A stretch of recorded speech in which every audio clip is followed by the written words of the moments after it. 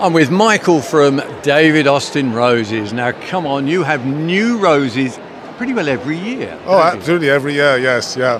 And this year we've got a couple of real beauties, actually. We were going to introduce three, but one of them has to be kept for next year because it's a Scots rose hybrid, yellow, and an absolute pig to propagate. So you haven't got enough stock? Absolutely. So hopefully next year we'll have enough stock. It's a really special little rose, so we're determined to introduce it. But not till next year. On that note, that's an interesting one, Michael. I mean, you've said you haven't got enough stock.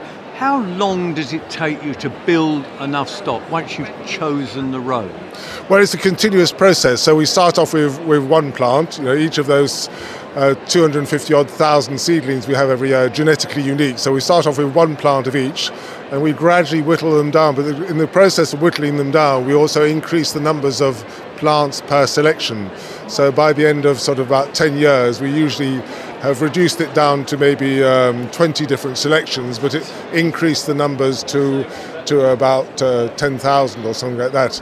And then it's from those that we select our final 2 or 3 to introduce, and then we want something like 15 or 20,000 plants per variety. And how long does that take from that moment you've chosen that one rose all the way back up to having enough stock to sell? Well, that's the next year, because we've already got 10,000. We've already got 10,000 plants, so it's a very wasteful product. So we might have, as I say, 15 or 20 selections, each with 10,000 plants, but we're actually throwing all of them away except for 2 of them or 3 of them. It's terrible, isn't it? Really? Yeah. Terrible. And so, anyway, so we look forward to next year. But what have we got for this year, Michael? Well, we got they're basically 2 pinks, but very different. So we've got a softer pink one, which is called Eustacia Vi, and Eustacia Vi probably doesn't mean too much to too many people. It certainly didn't mean much to me.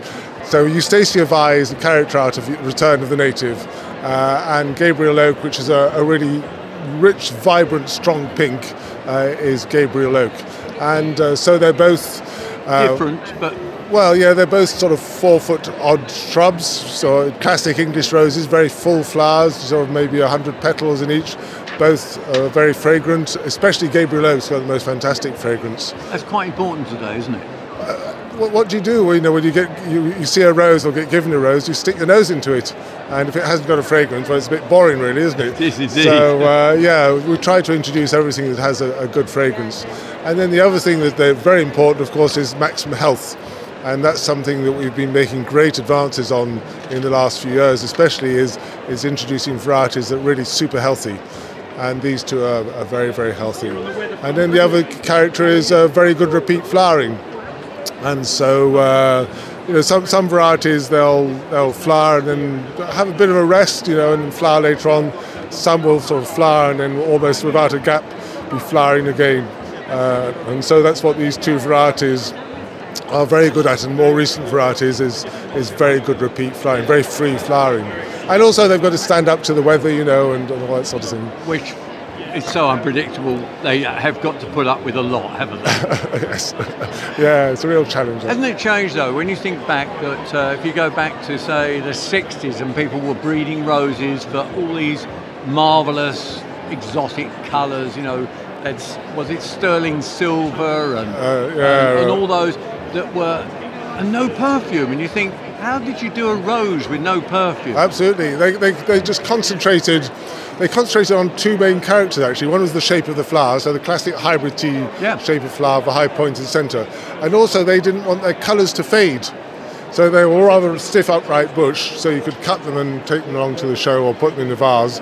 But they wanted the same colour from day one to the day the petals fell off, or didn't fall off and just go horrible and mouldy. But we really like, and if you look at the picture of Eustacia Vi behind you, gorgeous. It's a real mixture of colours there, from slightly apricot when it first comes out, to a sort of to a rich pink, and then the softer pink. So there's colours changing all the time. Which is what nature does in its own right, doesn't it? And it's so much more interesting than just a solid block of colour all the time.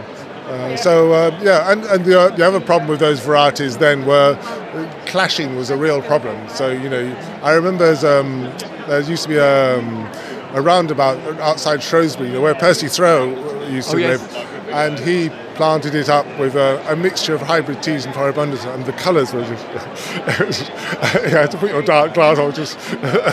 Not anymore. But now with the English roses, you can basically put any two together and they look superb. And of course, mixing them up with perennials and annuals and biennials, which is absolutely superb, and that's the way to help them to stay healthy as well, is break that monoculture. So we've got 2 lovely roses for this year, Yeah. and we've got something to look forward to next year. Yeah. Already. Absolutely, yes.